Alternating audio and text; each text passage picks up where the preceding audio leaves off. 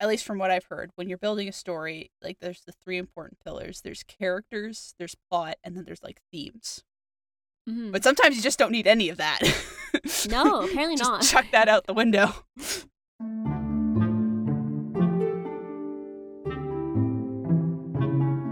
Greetings, travelers! Welcome back to Tales from the Enchanted Forest with your animal companions Fox and Sparrow. Top of the morning to you. It's March, so we went on theme this month with our story. Okay, it's fine. It's fine. We got this. This is the energy we're just starting off on. It's gonna be great, travelers. I promise. Like, we don't care if you're having a top of the morning, because we are. I mean, technically for me, it is absolutely top of the morning to you. So, hope you're all having a great day. So, if you've been following us on Twitter or over on Mastodon, then you will know that we have brought you this fantastic tale from Ireland today. This story comes from Peter Henry Emerson's Welsh Fairy Tales and Other Stories, as were relayed to him and through his notes on William Williams' observation on the Snowdon Mountains. However, I promise you, despite the title, his collection has some French, Irish, and other tales as well. So this tale is called Billy Duffy and the Devil, and it relays a Faustian pact where a character makes a bargain with the devil, but also it's one of those folk tales that explains the creation of a natural phenomenon. You'll have to listen to the end of the story to find out which one, though. Very much like our Why the Sea is Salt, you're following the tale, and we've mentioned now that like it's an explanation story, but you're gonna forget about it halfway through, and at the very end you'll be like, wait, where is it? Ah, here it is. Okay, cool. I get it now. Honestly, like the Sea is Salt, I remember that one just being absolutely bonkers. And then this one as well. When you sent it to me, I was just like, what is happening in this story? It's very tropey, but also catches you off guard. But it's also quite long. Like, it's not just like one event happens. A series of events happen and they all just kind of compound. So it's one of those ones where it's like halfway through, you kind of ask yourself, why? Why is the story being told? And honestly, the answer, I think, is just because it's so much fun. Yeah, this story is just a fun story. Sometimes we have like educational stories or things that are trying to be philosophical in its own right. This one's just like, no, what if we had lots of fun? And at the end, someone's like, I thought you were going to explain this thing. And they're like, shut up, here it is. It's like, there's the explanation. Now back to the story. I think that's what makes it fun. Sometimes we do deep dives on, St. George and the Dragon. We do literary analysis of things like Beowulf. And then sometimes we're like, you want to hear about Billy Duffy. And there's no option to skip this episode. You have to listen to it. It is going to make your spring that much more springy. Yeah, you'll have a spring in your step after this. It'll be like, yes. So, you want a story? Well, it just so happens that we have one. So let's make a deal. But don't worry about the details. The devil isn't there. But he is in today's tale of Billy Duffy and the Devil. There was once an Irish blacksmith named Billy Duffy. However, if you were looking for Billy Duffy, you were more likely to find him at a pub rather than his forge. You see, our friend here was a bit of a drunkard and would only work to earn some coin to fund his hobby. Once he had some cash, he would drink until he was flat broke, after which he would return to work only to repeat the process. One day, Billy Duffy was walking home after one of these drinking binges, and he felt awful as he was a bit soberer than he usually was and cried out, "By God, I would sell myself to the devil if I could get some more drink." Seemingly out of nowhere, a tall gentleman dressed in black approaches Billy Duffy and asks, "What did you say?" I wonder who this could be. Probably normal, not at all important guy, just coming out of the shadows. The devil just hangs around waiting for people to summon him. It's kind of sad. It's like, are you the devil or are you a genie? Pick. I like how excited he is too. He's like, "What did you say? You want a deal?" It's like one of those like tropey villains that shows up just to be the villain, but they're not very good at it. So it's kind of like, okay, I guess you're here, but we're not really going to fight you or anything. You can just exist. I guess this is how warlock pacts happen. You just gotta summon them and be like, I'm ready. Take me. You're like, I'm looking for a patron. And then someone yells out, Polo. And they show up. Finding a patron, but it's just playing Marco Polo or hide and seek first. But no, it's the literal soul of Marco showing up and being like, will you be my Polo?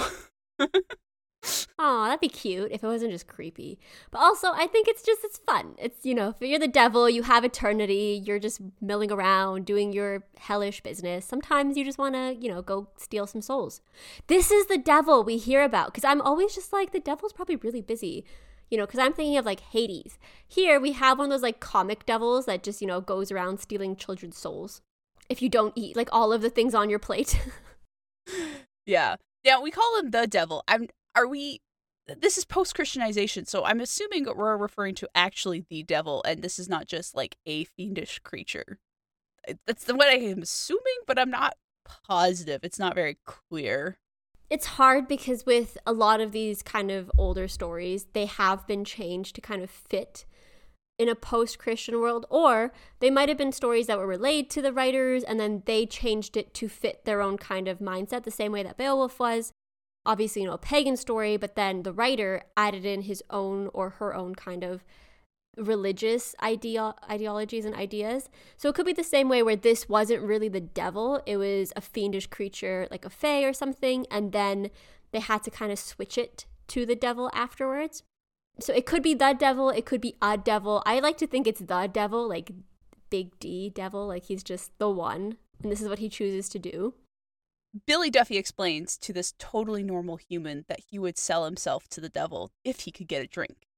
And at this point, the text then drops the facade and it's like, yeah, no, this is the devil, and they just start addressing him as such. And he asks what Billy D would want in exchange for the devil taking him after 7 years. But, souls are important, and Billy just feels like he couldn't put a price on it when push comes to shove. So the devil's like, how about 700 pounds? That work? And Billy's like, yeah, that sounds great.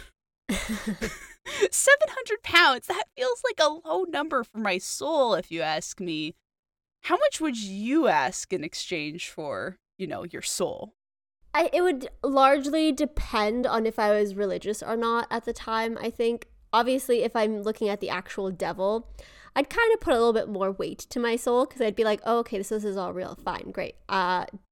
No deal. Just because if the devil exists, that means there must be some kind of counterpart to it. Mm-hmm. If I was just like, saying things for the sake of saying things, I don't really know. Like maybe like 100 trillion? It's like, where would I put all that money? Like logistically, I'm like, where would I put 100 trillion? Or do I ask for a lower amount of money so I won't be like on a hit list or a government watch list or something, and then live off of the interest of that money? But I'm not like smart enough to know how much money I need that I can live off just the interest and not the principal amount. But it definitely wouldn't be 700. However, I remember reading this and thinking this number is quite low. Like I don't think I'd sell myself for like 100 pounds a year, because that's what it equates to when you have the 700 by the 7 years. So I did some math, which is usually what you do. But I was like, let me dive into this. Well, I kind of did it because I already had an idea of the amount it was worth. So sadly, this is more literary than it is math. Well, this is why you were more willing to do it. And I was like, I'm sure it's fine. Well, because I have a book. Ooh. So Emerson collected these stories in 1891 and 1892.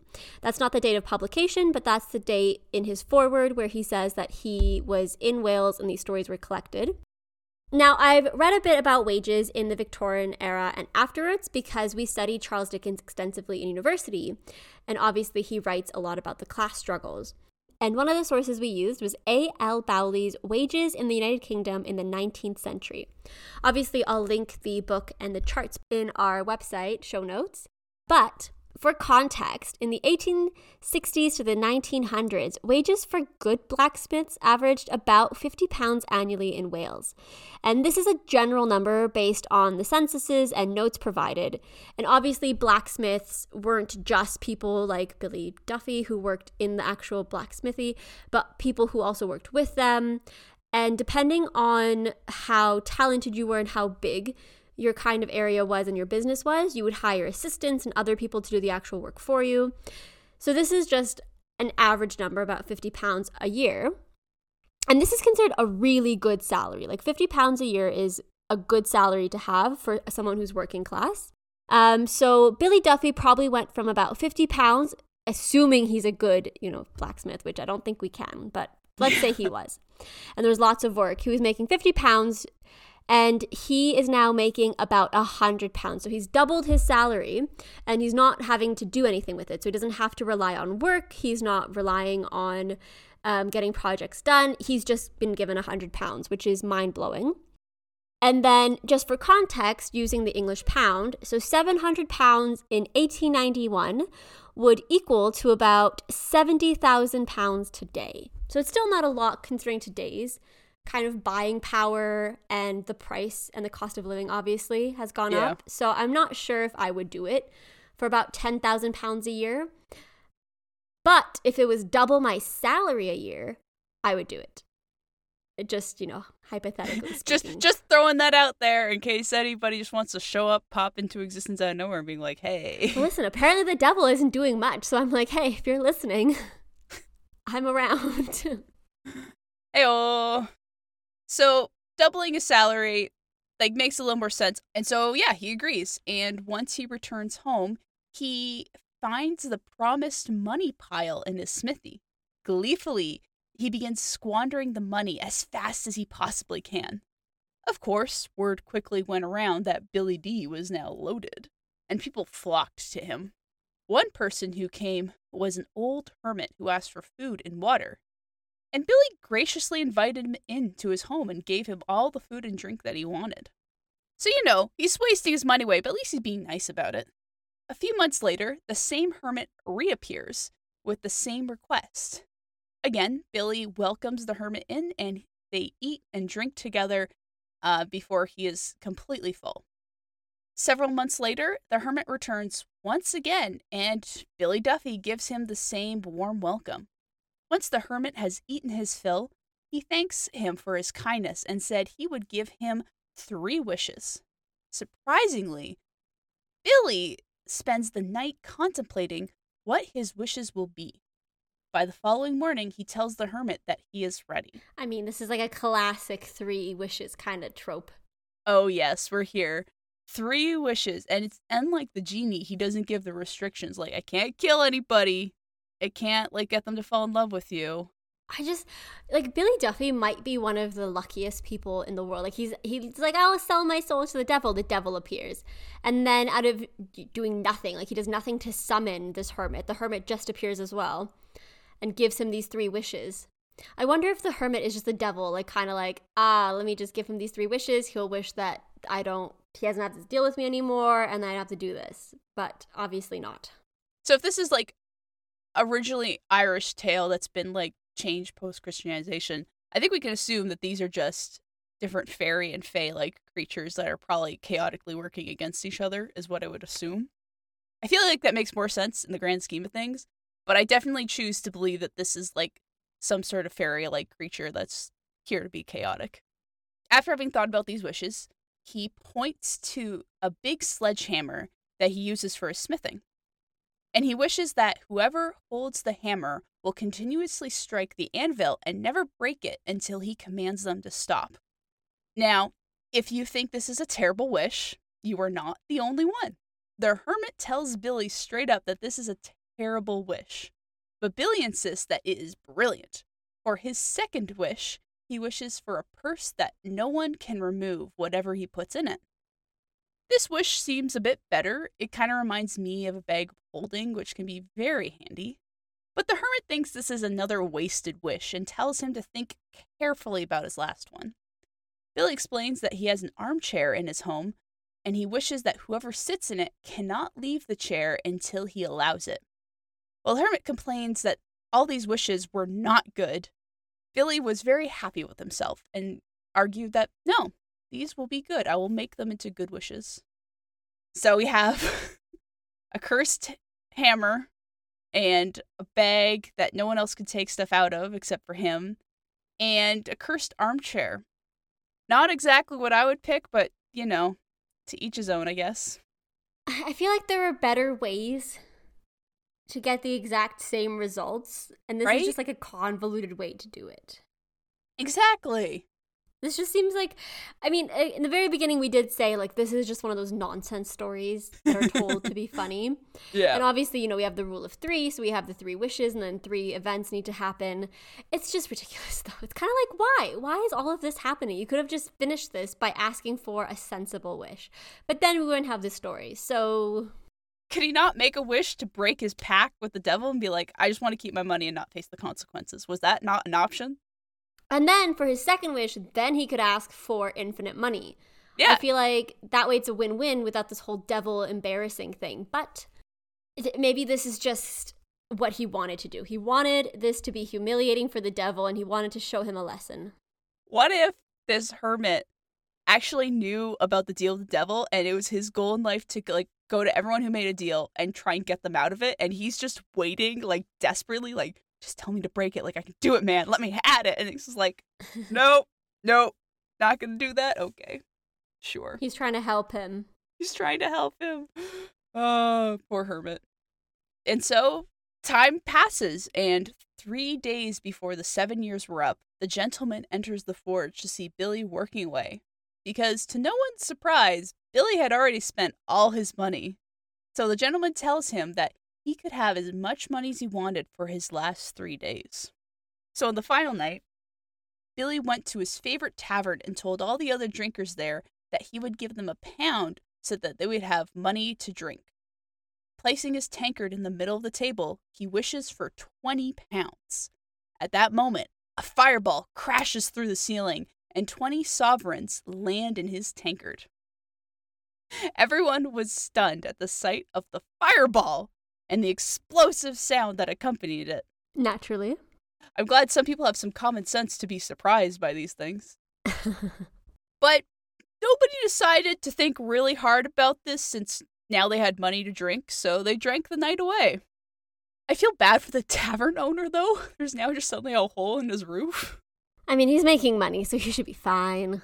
He can just be like, oh, Billy, I'll just add this to your tab. A renovation. Yeah. Just a quick note here. Sovereigns is a type of coin that was used in British currency during the 1800s, and it was essentially equivalent to £1, as we kind of see here. So yeah, just kind of a fancy coin, really. Yeah, and then of course, afterwards, British currency and the Irish currency, and it became a mess, didn't it? The next morning, Billy was working away in a smithy, making a pair of horseshoes. The devil entered and told him it was time that he took him. Billy agrees, but asks the devil to take his sledgehammer and help him finish this last job.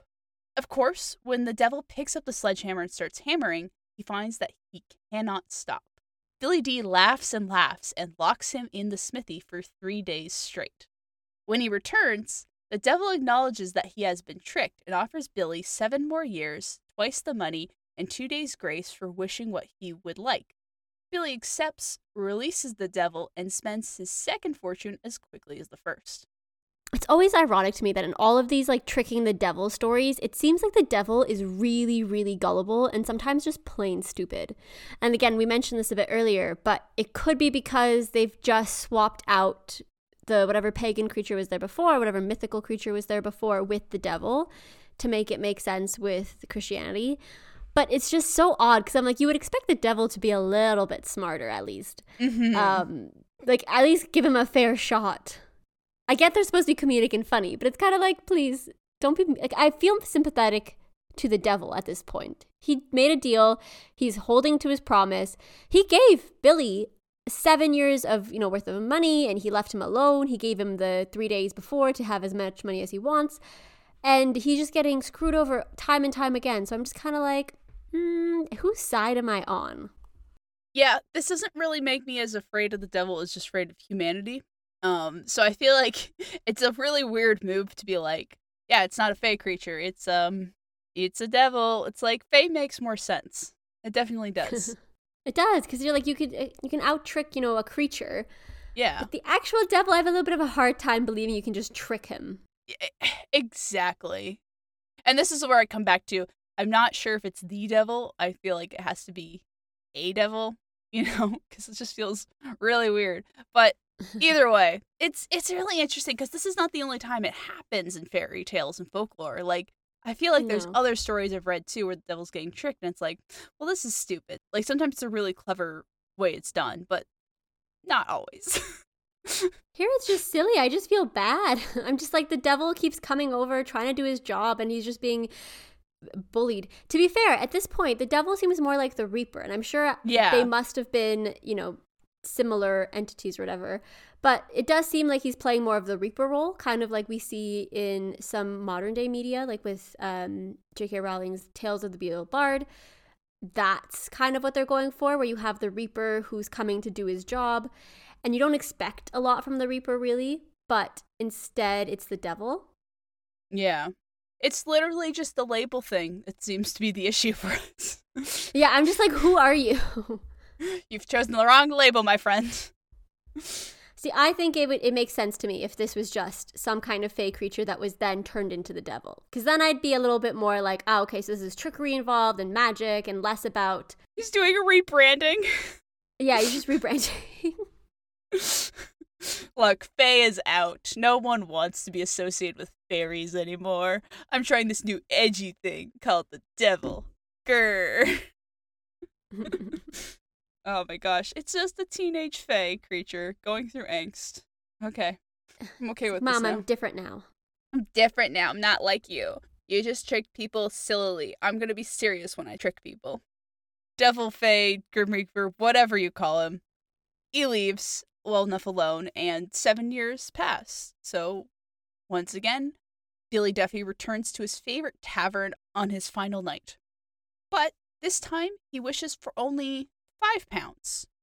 At the moment of his wish, a little man enters and spits the sovereigns into his tankard.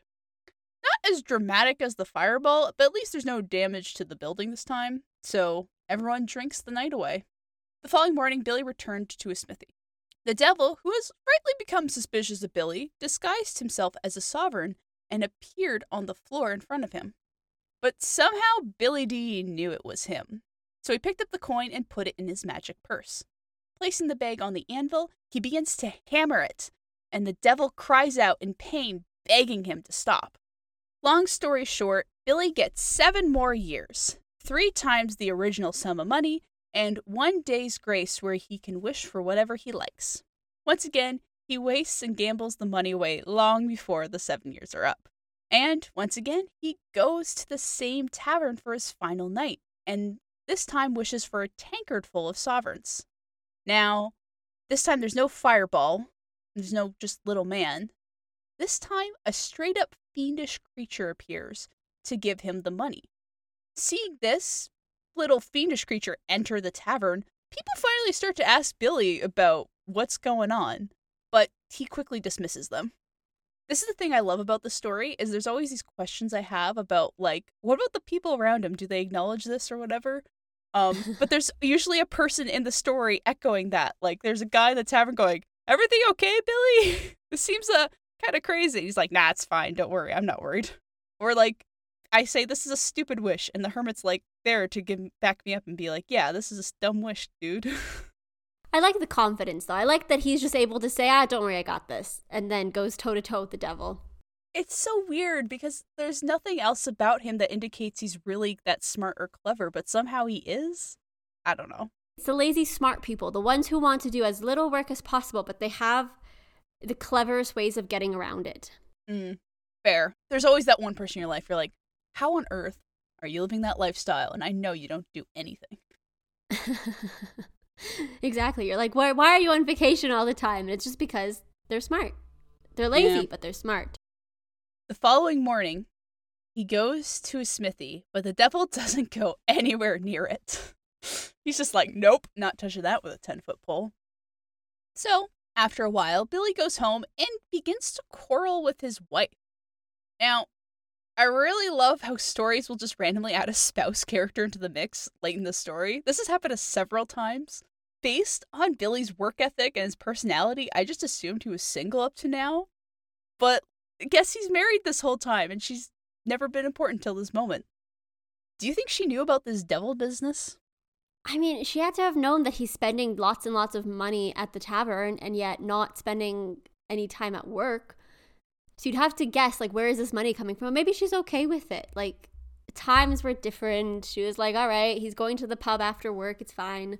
Billy, why are you not at work? Why? Everyone says you're a drunkard. Oh, you bought me a nice hat. All right, I'm fine with this. Honestly, it sounds like Billy was not a hard worker, so I doubt they were even making the 50 pounds a year. So now having more money might be nice. And also, like, he did say earlier that he had lots of food and drink and stuff at his own house as well that he was able to share with the hermit. So if your husband was a lazy do-nothing and now he's a rich do-nothing, you're kind of like, well, this is better.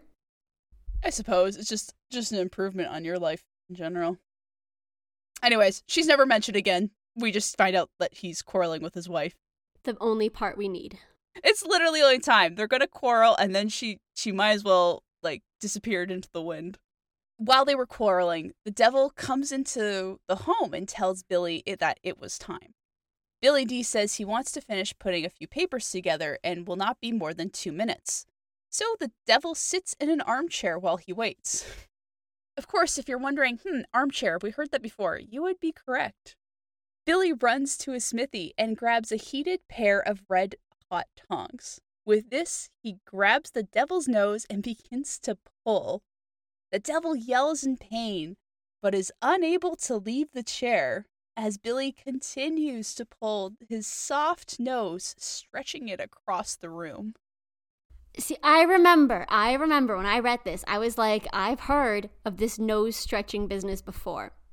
And I was able to trace it back to Saint Dunstan pulling the nose of the devil who was trying to tempt him by disguising himself as a woman. And there's actually a really cool folk rhyme that goes, Saint Dunstan, as the story goes, once pulled the devil by the nose, with red-hot tongs which made him roar, that he heard 3 miles or more. So there is some history to this story, and Billy is obviously well read on the saints, so he knew exactly what to do. Exactly what I expected from our boy Billy here, to be well read up on the saints. Of course. But yeah, I do like that. I appreciate that he's taking something he's already heard and just applying it, being like, yes, this makes sense. And it does work for him. I did not know that folklore. All I was thinking of was Pinocchio. And I was yes, the other nose. That's the closest thing I got. There's nothing to do with lying, really, in this. Trickery, sure, but it's not the same. It's a stretch, like his nose. The devil's shrieks echo throughout the village. For days, it continued as Billy went about his business, not letting him leave the armchair. Finally, the devil calmed down and asked what Billy Duffy wanted. He told the devil he wanted to live the rest of his life without him, and to have as much gold as he liked. The devil agreed, and so Billy released him. Billy quickly became very rich and lived to a very, very old age. Eventually, Billy Duffy passes away, and his soul goes to the gates of hell. The clerk asks for his name, to which he responds by saying he is Billy Duffy. The devil, who is nearby, hears this and orders the gates to be double locked, for Billy Duffy would ruin them if he got in. Imagine having that power that the devil hears your name is like, nope, get out. You're not allowed to be here. You're going to ruin everything. Says the devil to you. It's some power move right there. For some reason, there was a pair of red-hot tongs nearby, so for old time's sake, Billy grabs the tongs and pulls the devil's nose once more. This time, he pulls off a small, hot red piece of his nose in the tongs. That's just mean. That's right? Just mean. There's no reason to do that. I'm more confused that there was a red-hot tongs just lying around to begin with, but then to be like, in for a penny, in for a pound is kind of just so rude. He's just so mean. I could see why the devil's kind of like, I don't want you around. An eternity with you? No, thank you. You're too mean for me. Taking his cue to leave, Billy runs to the gates of heaven. St. Peter asked who he was, and he told him he was Billy Duffy, the blacksmith. St. Peter tells him that there is no admittance for him as he is a bold and bad man. Billy wanders back to Earth as he helplessly wonders what he should do now. Soon after, he and that piece of the devil's nose melt together into a ball of fire. They say he still roams the Earth today as a will-o'-the-wisp. And that is our story of Billy Duffy and the Devil. And the question we were all asking when we first started, where do will-o'-the-wisps come from? Yes, of course. I read the title and I was like, this is the unexpected plot twist I'm waiting for. Right? But you see what I mean when I say there's just so much packed in this story. Like, we have the 3 wishes, we have the hermit, we have the very obvious drinking problem for some reason. Yeah. We have fireballs and little, like, messengers, and we have the devil. And then there's like this entire side plot where we're wondering where his wife's been the whole time. Yeah. She shows up for 2 lines and then is gone, never to be spoken of again.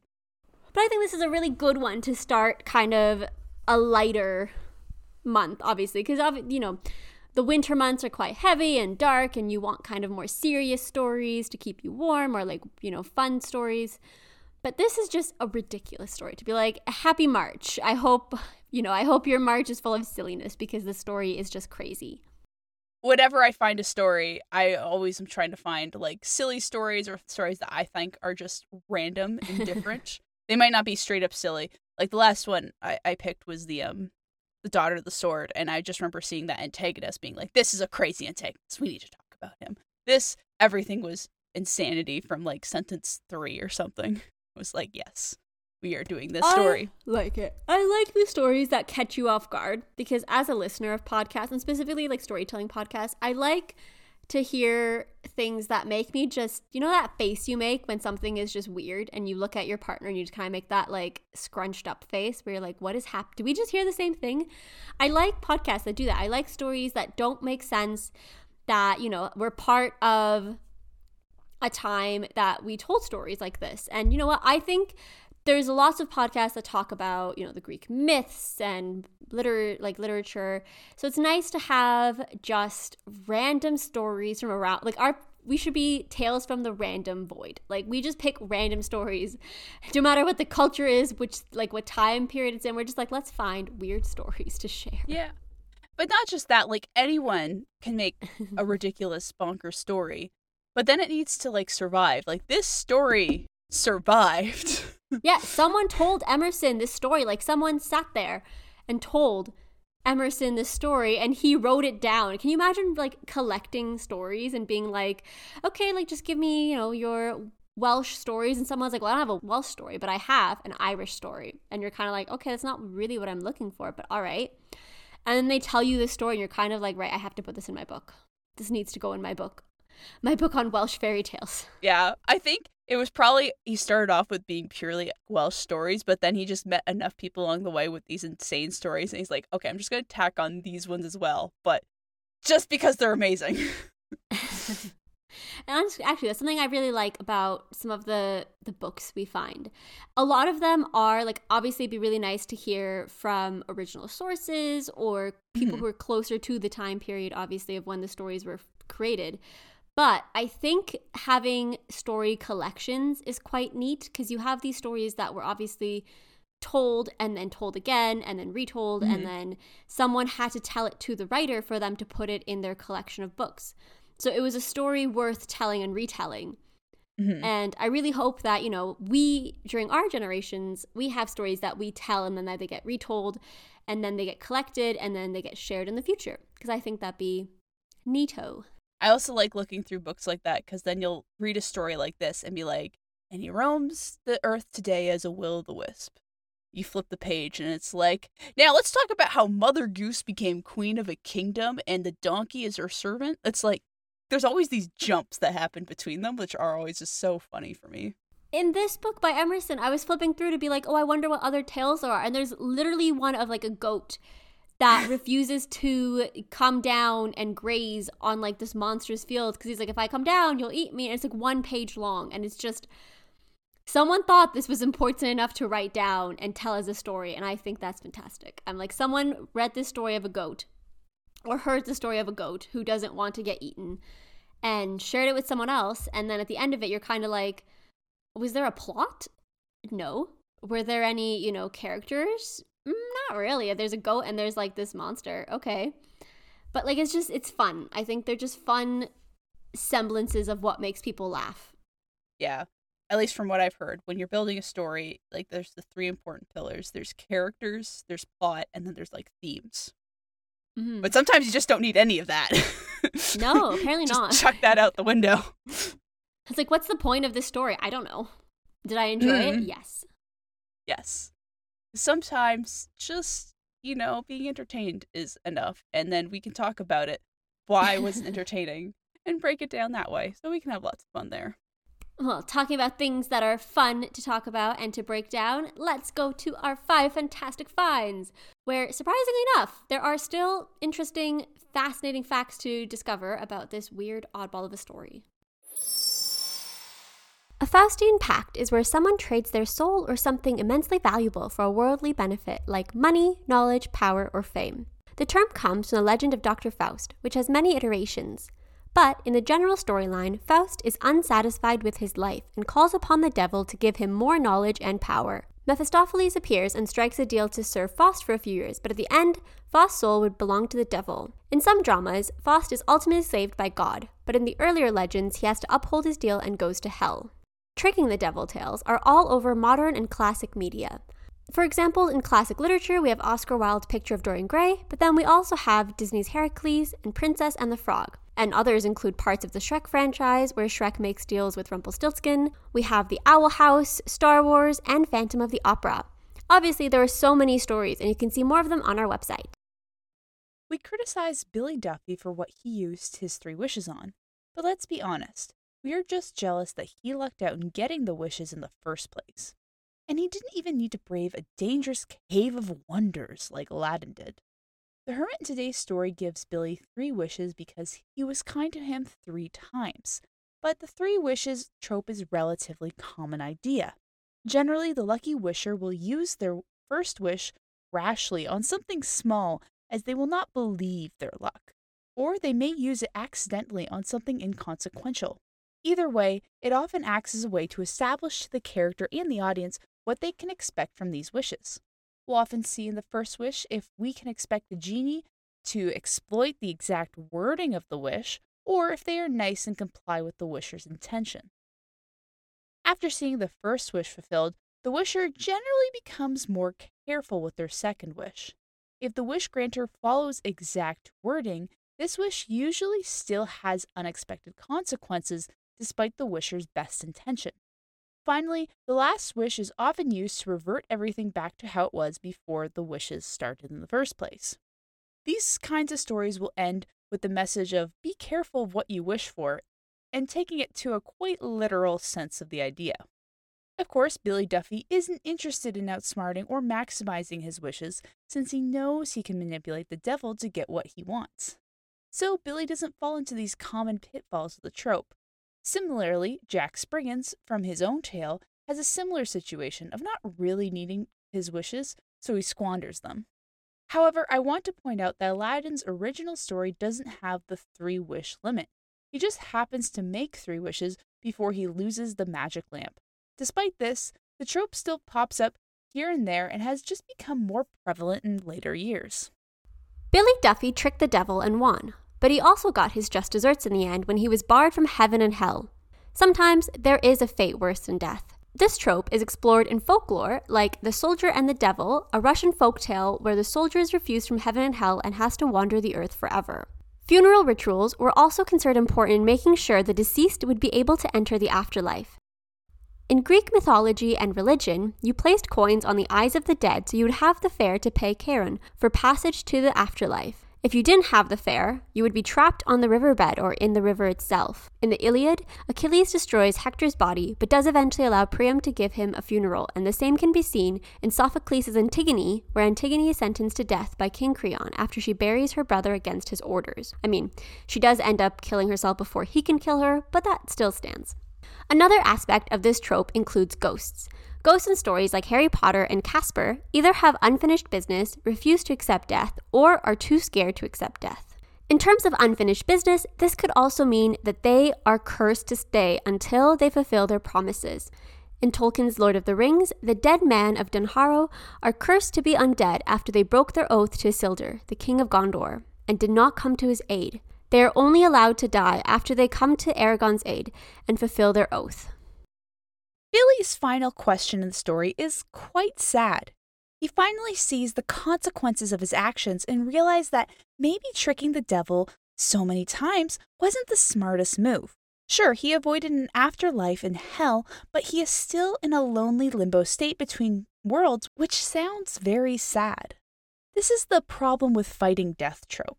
At the end of the day, death is an important part of life, and immortality is something characters always end up regretting down the line. Whether it's from seeing everyone else they know and love grow old and pass on, or simply that their souls grow weary without their eternal rest. In Greek mythology, Sisyphus cheats death several times. Once, Zeus sends Thanatos, the god of death, to escort Sisyphus to the underworld. But Sisyphus manages to trick Thanatos and trap him with his own chains. With the god of death trapped on Earth, nothing can die. This lasts for a long time until Ares, the god of war, frees Thanatos because he is tired of his enemies just not dying. He does a couple of other things to trick the gods and ends up living a long life. The problem is that when he did eventually die and go to the underworld, he had already angered the god of death, Hades, and Persephone. And so Sisyphus was punished by having an afterlife as meaningful as his earthly life. He would forever roll the boulder up a hill, but never be able to get at the top before it rolled back down. At the end of the story, Billy turns into Will-o'-the-Wisp, a ghost light that is usually seen by lost travelers. It has many names around the world, which could be jack-o'-lantern, fairy lights, ghost lights, wandering lights, hinky pinks, or, when they're found in graveyards, they can be called ghost candles. My favorite story about this phenomena is about Stingy Jack, which is also thought to be the possible origins of the jack-o'-lantern.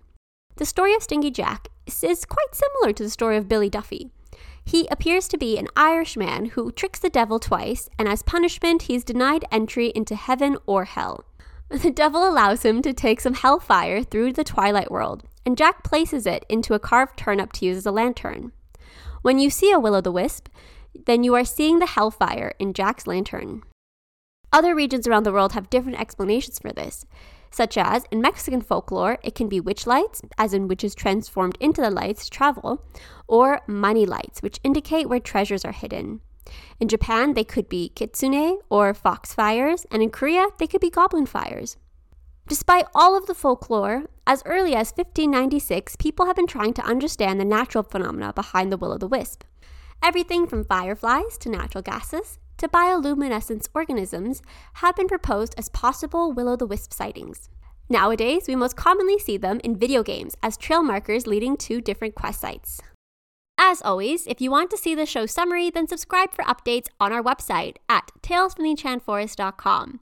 And if you want to hear more from us, join us on Twitter at FromEnchanted or on Instagram, Mastodon, or TikTok by our podcast name. For questions, comments, and guest requests, please send us an email to talesfromtheenchantforest@gmail.com. And if you have anything to share, then please don't hesitate. Remember, travelers, if you enjoyed what you heard today and what we do here, then please give us a review on whatever platform you use to listen to this podcast. It helps the podcast grow and reach new travelers to join us on these adventures. And remember, there's always a place for you in the Enchanted Forest.